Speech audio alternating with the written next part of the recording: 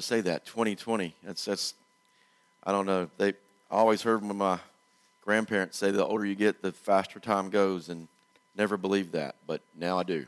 So it goes faster and faster. But hope you guys are doing well this morning. We are going to be back in our series in Romans.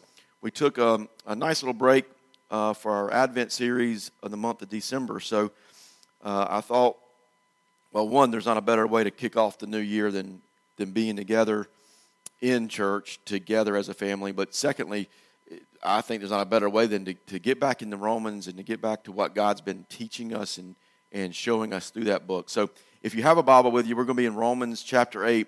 We're picking up where I left off back in November.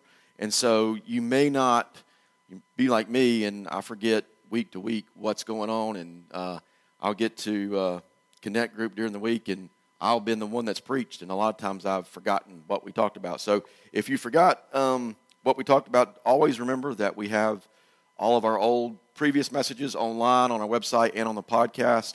So I know with a lot of people traveling over the holidays, and you may not have been here or whatever, you can always go back. I would recommend, it'll make a lot more sense today's message if you were to go back and listen to that last message, just because verse 18, which we spent the entire time on back in November, is so crucial to your understanding of what happens in the verses we're going to look at today, which is 19 through 24, 25.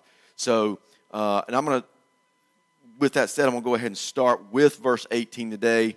Not going to talk a whole lot about it just because we've spent so much time on it. But we're going to start Romans 8, verse 18, and we're going to read through verse 25. For I consider that the sufferings of this present time are not worth comparing with the glory that is to be revealed to us. For the creation waits with eager longing for the revealing of the sons of God. For the creation was subjected to futility, not willingly, but because of him who subjected it, in hope that the creation itself will be set free from its bondage to corruption and obtain the freedom of the glory of the children of God. For we know that the whole creation has been groaning together in the pains of childbirth until now. And not only the creation, but we ourselves, who have the first fruits of the Spirit, groan inwardly as we wait eagerly for adoption as sons, the redemption of our bodies. For in this hope we were saved. Now hope that is seen is not hope, for who hopes for what he sees? But if we hope for what we do not see, we wait for it with patience. So there's three key points we're going to look at this morning. They kind of go hand in hand with each other. The first one being the creation is longing. Number two, the believers are waiting. And number three, the kingdom is coming.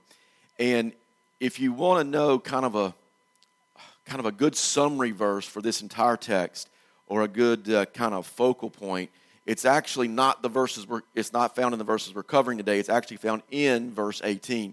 So I'm gonna allude back to that, although I'm not going to spend a lot of time breaking that down. In verse 18, I consider that the sufferings of this present time are not worth comparing with the glory that is to be revealed in us.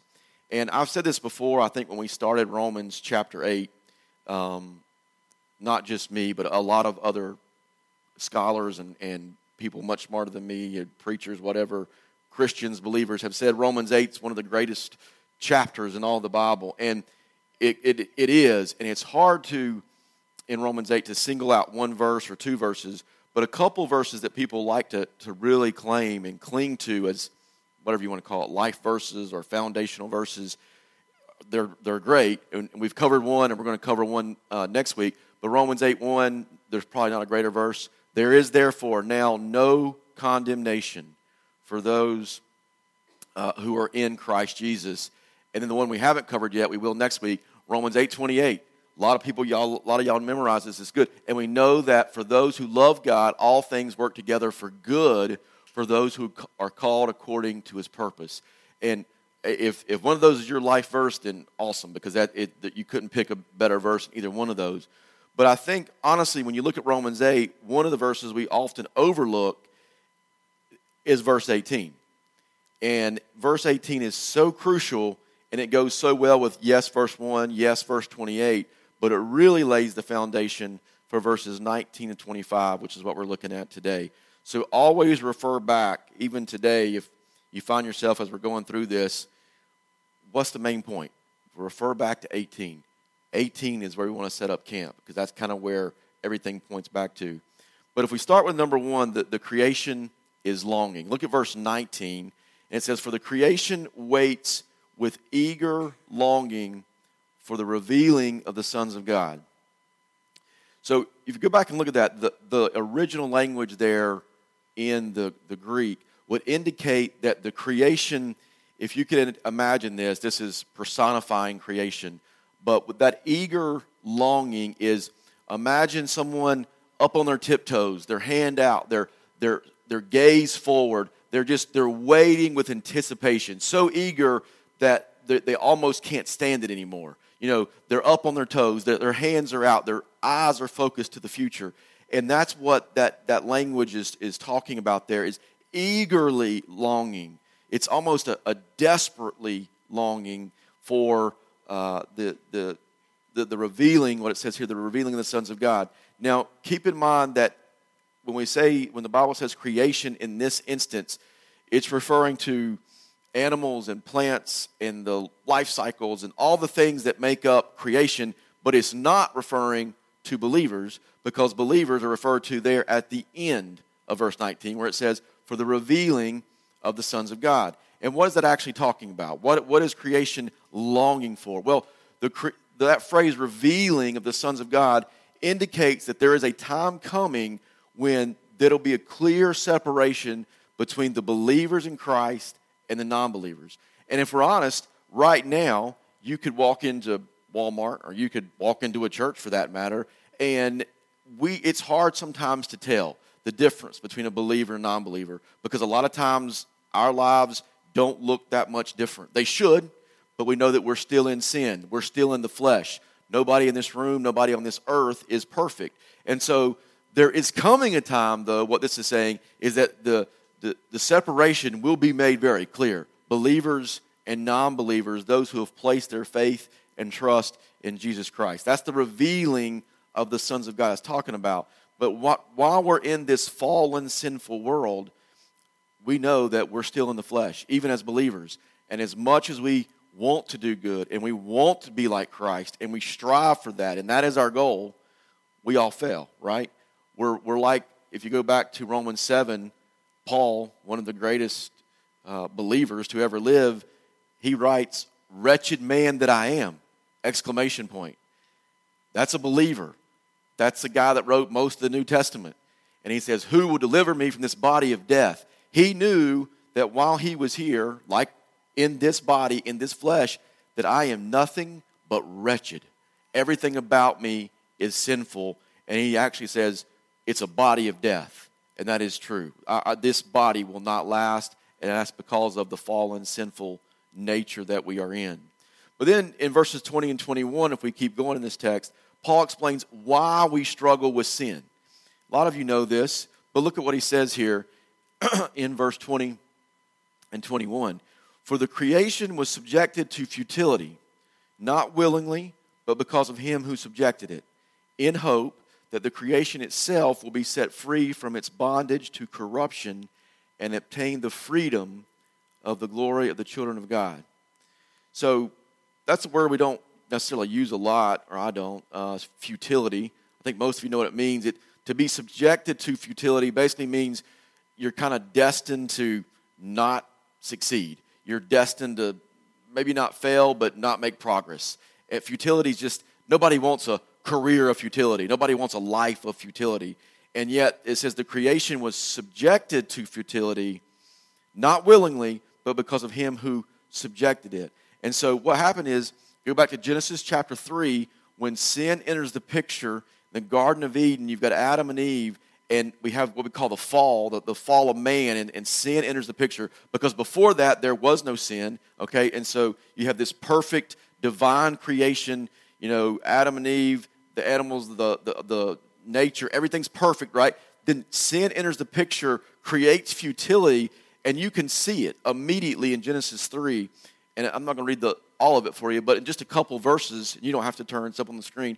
Genesis 3, verse 17, and to Adam he said, this is God speaking, because you have listened to the voice of your wife, and you've eaten of the tree of which I commanded you, you shall not eat of it. Cursed is the ground because of you. In pain you shall eat of it all the days of your life. Thorns and thistles it shall bring forth for you, and you shall eat the plants of the field. By the sweat of your face you shall eat bread, till you return to the ground. For out of it you were taken, for you are dust, and to dust you shall return.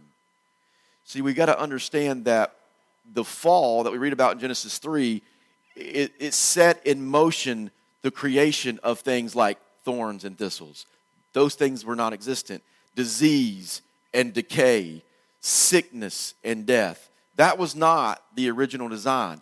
But when sin came into the picture, it says in verse 21, creation was captured in bondage and corruption from that moment forward, all the way to now, right? So that's what happened in Genesis 3.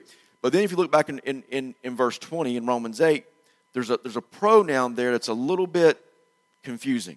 And as I was studying this last week, I got a little bit confused. Pronouns can be confusing in biblical text, and especially if you don't put it in context. And if you look at verse 20, we got to ask, who's this talking about? It says, for the creation was subjected to futility, not willingly, but because of him who subjected it in hope. So who is the him? And I think it's very easy when you read that to think, well, it's got to be Adam, right? Adam was the one that sinned. Adam was the one that stood by and let Eve sin, did do nothing. Adam is the one that led us into futility.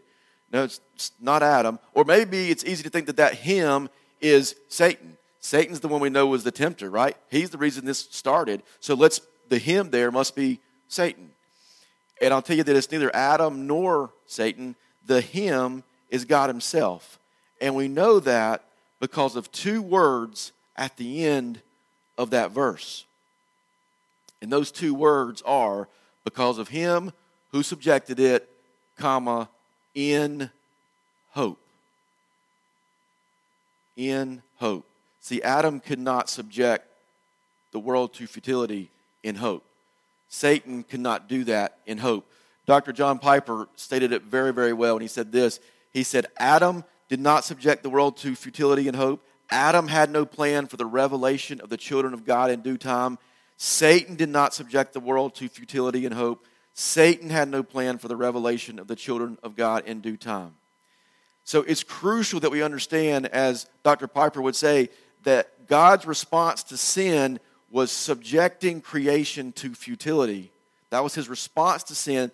And then it was in order to do two things. It was in order to teach us, number one, the absolute horror of sin. Like, sin comes, and here's God's response. Disease, decay, corruption, bondage. So horror of sin, but also to demonstrate the preciousness of what hope is and what redemption is. And those two words at the end of verse 20 are amazing. Because if you don't have those two words, we really got to think about who's in charge here. Was it Satan that subjected it? Was it Adam? And we all, like, I am who I am because Adam messed up. No, that has nothing to do with it. It's not the devil made me do it. It's not Adam's fault. What it is that this is a response to sin from God, because he takes sin so seriously. But then he says, but let me also show you that there is hope. There is hope and redemption. And you see that in those last two words in verse 20, 21 there. Second main component of this text, though, is that the believers are waiting. Look at what Paul says in the next couple verses here. He says in verse 22, for we know that the whole creation has been groaning together in the pains of childbirth until now. And not only the creation, but we ourselves, who have the first fruits of the Spirit, he's talking about believers, groan inwardly as we wait eagerly for adoption as sons, the redemption of our bodies. Okay, so as believers in Jesus, we are waiting and we are anticipating the Lord's return, when he will, as Scripture describes it, create a new heaven and a new earth. And then at that point, his ultimate intended design will be fulfilled when we obtain the freedom of glory, as Paul says in verse 21. Now, notice, though, this is the hard part for us to swallow, is that while we're waiting, that waiting includes pain, and that waiting, even Paul describes here, as including inward groans. That's deep pain.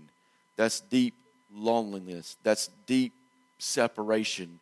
That's hard. It's even hard to put words to describe what that is. Inward groans. You ever felt so sick? You ever been so sick where you couldn't even personify it in words? That's, I think, the notion here.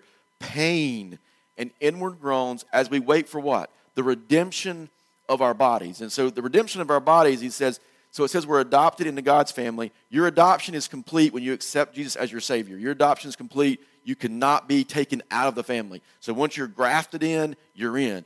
But what he's talking about here is that your adoption will be made complete when you receive your glorified bodies, which are free from the corruption of sin and death.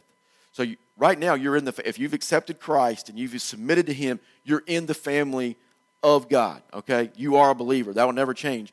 But what you still are in and what I'm in right now is this is not a glorified body. This body gets older every single day, has problems every single day, and most importantly, it has sin every single day. And what he's saying is it won't be completed until you receive your glorified bodies, which is then my original design. That's the original design of creation. I was thinking about this, and I came across a scenario that really paints this well when he talks about pain. And it comes from John Piper. I love Dr. Piper. And he paints this scenario about pain, especially about pain while we're waiting on our redemption. And I've got his quote up here, and you can read along or whatever. But this is what he says. He said, imagine you're in a hospital, and you hear a woman across the hall groan or scream.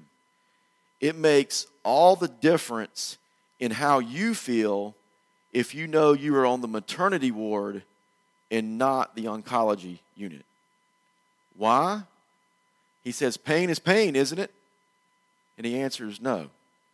Some pain leads to life, and some pain leads to death. And what verse 22, Romans 8, promises is that for the children of God, all pain leads to life. All the groanings of this world are the birth pains of the kingdom of God. Listen closely to what he says. If you are part of the kingdom, you're a child of the king, all your sufferings are labor pains and not death spasms. I cannot paint a better, more accurate picture for you than what Dr. Piper paints in that scenario. Do you see what he's saying? He said, if you're in the hospital and you hear someone screaming, it makes all the difference where you are in the hospital, right? If you're on the cancer unit and you know people there are dying every day because of deep stages of cancer, and you hear screams and pain, that is a different thing altogether than, like many of you have been on a maternity ward and you hear labor or you hear screams and groans. Total different scenario. It's not death spasms, it's labor pains. And so we've got to understand that the suffering of this world, first of all, it is universal. So what that means is it will affect every single person, believer, non-believer, agnostic, atheist, whatever. Holy, unholy, suffering is universal, will affect every one of us. And then on the believer side of it, you've got to think of it as you're going to experience suffering, not because of some heinous sin you've committed, which is what our minds typically think. You're not going to experience suffering in your life because you made some horrible decision when you were 14 years old, and now when you reach 35 or 55, it's coming back to haunt you. That's not what suffering is about.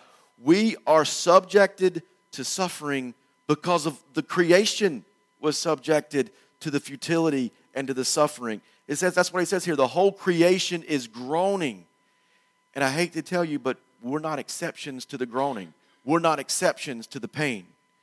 And that's why John Piper, in that same scenario, he continued, he said, beware of thinking of all your suffering as if it all has to do with something you did individually. I love this phrase. Don't overly personalize your suffering. A lot of y'all need to hear that this morning. Don't overly personalize your suffering. Search your heart in the suffering, in that time of pain. Let it make you serious. Let it make you vigilant. Let it make you humble. But he says, don't add misery to misery that's not intended. I think a lot of times as believers, we add misery to misery because somewhere we're overly, in the deep recesses of our mind, if not consciously, we're overly personalizing our suffering. And so we're thinking, this situation is occurring in my life because of, and you internalize it and you personalize it. And yes, I don't want to take away from there are consequences to sin. You make dumb decisions, there's going to be consequences. God is clear about that. But many times in the believer's life, the suffering has nothing to do with your obedience or disobedience. Just like your salvation has nothing to do with your disobedience or obedience. It has to do with the grace of God. And so when you think about being under the universal umbrella of suffering, be careful when you get in the middle of those storms not to internalize it to the point where, as Piper says, you're adding misery to misery. And that misery is not intended. You're bringing that on. You're allowing the enemy to bring that on. And so that you know that what's coming for us, and we talked about this, and go back to verse 18, I always refer back to 18, that the pain we experience on this side of heaven, they're labor pains. They're preparing us for, number one, eternal life. And number two, an eternal weight of glory that is yet to be revealed. You're not going to see it on this side. But it's coming. That's what verse 18 is talking about. And that's why the greatest component of this text is the third and last component, and that is the kingdom is coming. And if this doesn't move your soul, then you need to be awakened this morning. The kingdom's coming. We've looked at the creation is longing. We see that all around us. People talk about global warming and all the environmental stuff, and all that's true. And if you want to know that's true, read the Bible. It says creation is groaning. The earth is not going to get better. Sorry to bust everybody's bubble that's in the environmental craze. I'm not saying we should do crazy things to hurt the environment, but that's what the Bible says. The earth is getting worse and worse. Decay, destruction. It's not going to reverse. The whole creation is longing. Believers are waiting. But here's the greatest part. The kingdom is coming. Look at what he says in these last couple of verses. Verse 24, 25. For in this hope we were saved. Now hope that is seen is not hope. For who hopes for what he sees? But if we hope for what we do not see, we wait for it with patience. Dr. John MacArthur described that hope in a very simple way. He said that hope is not based on wishful thinking, but it's based on the integrity of the promises of God. Isn't it good to know that our hope, if you're in Christ, in which Paul says in verse 24, we are saved in that hope, is something you don't have to cross your fingers and just, I wish this could happen. In a perfect world, maybe this will happen. No, that hope is not something where we're crossing our fingers and playing games. It is something that is based on the integrity of the promises of God. Our hope is built on the integrity of God himself. And what kind of promises am I talking about? Well, we could be up here all day. I pulled 2 of them. I could pull 800 of them because God's word's full of them. What about the one Jesus gave us in John 6:37? All that the Father gives me will come to me, and whoever comes to me, I will never cast out. Promise. We claim it. What about what the Holy Spirit reveals through Paul in Philippians 1:6? And Paul says, I'm sure of this, that he who began a good work in you will bring it to completion. When? At the day of Jesus Christ. At the day of Jesus Christ, at that return. See, God's word is so rich and so powerful. and it's so full of these promises in which we base our hope. And I will even leave you with this, that God's word goes beyond just powerful promises, which is full of, but it even gives us glimpses of grace that so eloquently describe the it that Paul says in verse 25. Again, one of those kind of short words, what he's talking about. But if we hope for what we do not see, we wait for it with patience. Let's stop there. What's the it? Well, thankfully, we know what the it is. John was given a vision, and that vision is described very well in Revelation 21. Some of the most powerful verses in all of Scripture. John says this, and then I saw a new heaven and a new earth. For the first heaven and the first earth had passed away, and the sea was no more. And I saw the holy city, New Jerusalem, coming down out of heaven from God, prepared as a bride adorned for her husband. And I heard a loud voice from the throne saying, Behold, the dwelling place of God is with man. He will dwell with them, and they will be his people, and God himself will be with them as their God. He will wipe away every tear from their eyes, and death shall be no more. Neither shall there be no mourning, nor crying, nor pain anymore, for the former things have passed away. And he who was seated on the throne said, Behold, I am making all things new. Also he said, Write this down, for these words are trustworthy and true.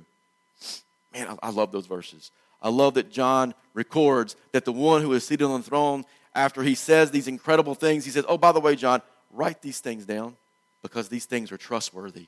These things are true. They're based on my integrity. And see, God knew, just like we would probably know this, that John would have trouble believing what he was seeing.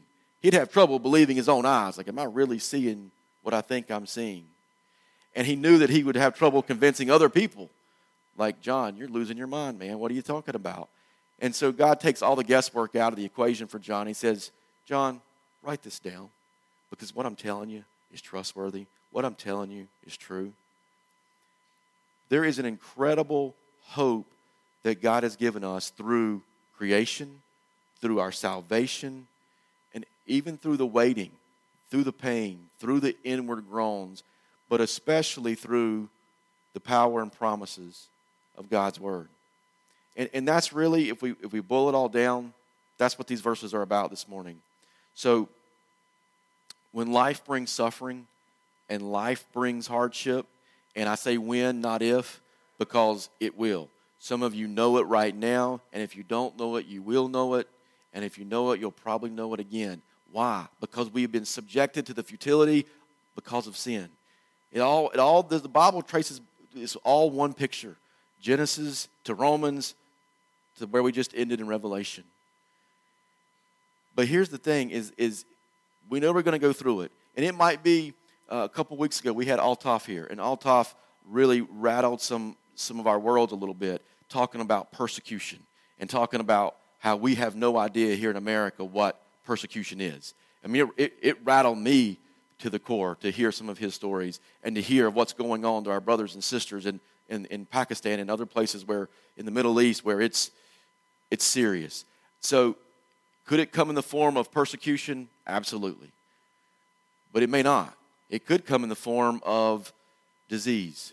It could come in the form of the decay of the body. It could come in the form of a satanic attack. It could come in the form of a natural disaster or a broken relationship. It could come in whatever form it comes in. It doesn't matter what the form is. What it matters is that our trust and our hope in God's goodness and His love for us stands firm through the waiting and through the not knowing.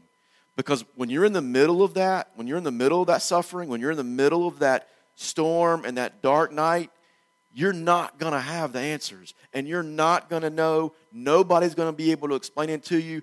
But you still, what God's saying is just know what I'm telling you. John, write this down. John, write this down. What I'm saying is true. What I'm saying is trustworthy. What verse 25 is saying is, behold, I'm coming back. The kingdom is coming. What's going to happen is exactly what Paul describes in 2 Corinthians 4:17. When we are finally prepared for an eternal weight of glory which is beyond all comparison. Guys, that time is coming. It may come today. It may come tomorrow. It may come in 5 years or 10 years or 5,000 years. I don't know when it's coming, but rest assured that hope is not in vain.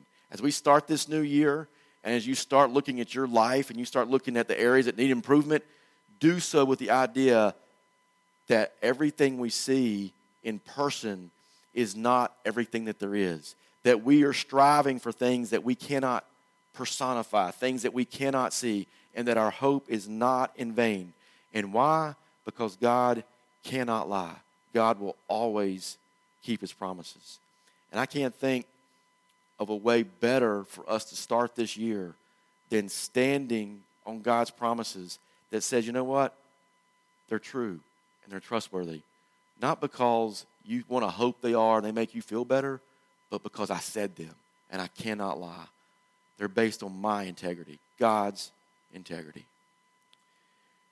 The other thing that we can do to start the new year off right is celebrate the death and the resurrection of our Lord Jesus. And we're going to do that. David's going to come and close us with communion.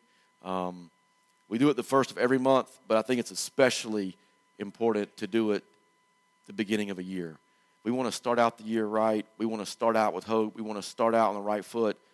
There could be nothing better than doing so by reflecting on the sacrifice that Jesus has made for us. Lord, thank you for your word. I thank you for the trustworthy and the true nature of your word. That it's based on your integrity and not our hope. It's not based on our understanding. It's not based on our comprehension. You give us so much hope. And Lord, I pray for every believer in this room that they would stand and walk and exist and breathe and move in that hope that you've given us. They may not feel it. They may not see it. They may be going through one of the worst, darkest moments of their life this very moment. And yet your hope is ever true and ever strong. And it will never change based on the circumstances that we experience on this side of heaven. And Lord, for those in this room that are not believers and they're not sure where they stand, Lord, there's no better decision they can make than to put their hope and to put their trust in you. Let their eternity be settled because of a decision they make to put all of their faith, all of their trust into you. Lord, I pray you'd speak through your word and through David as he prepares our hearts and our minds for the greatest of celebrations, what you told us to do, as in to do in remembrance of me. And I pray that's what we do right now, that we would remember, we would celebrate. In your name, amen.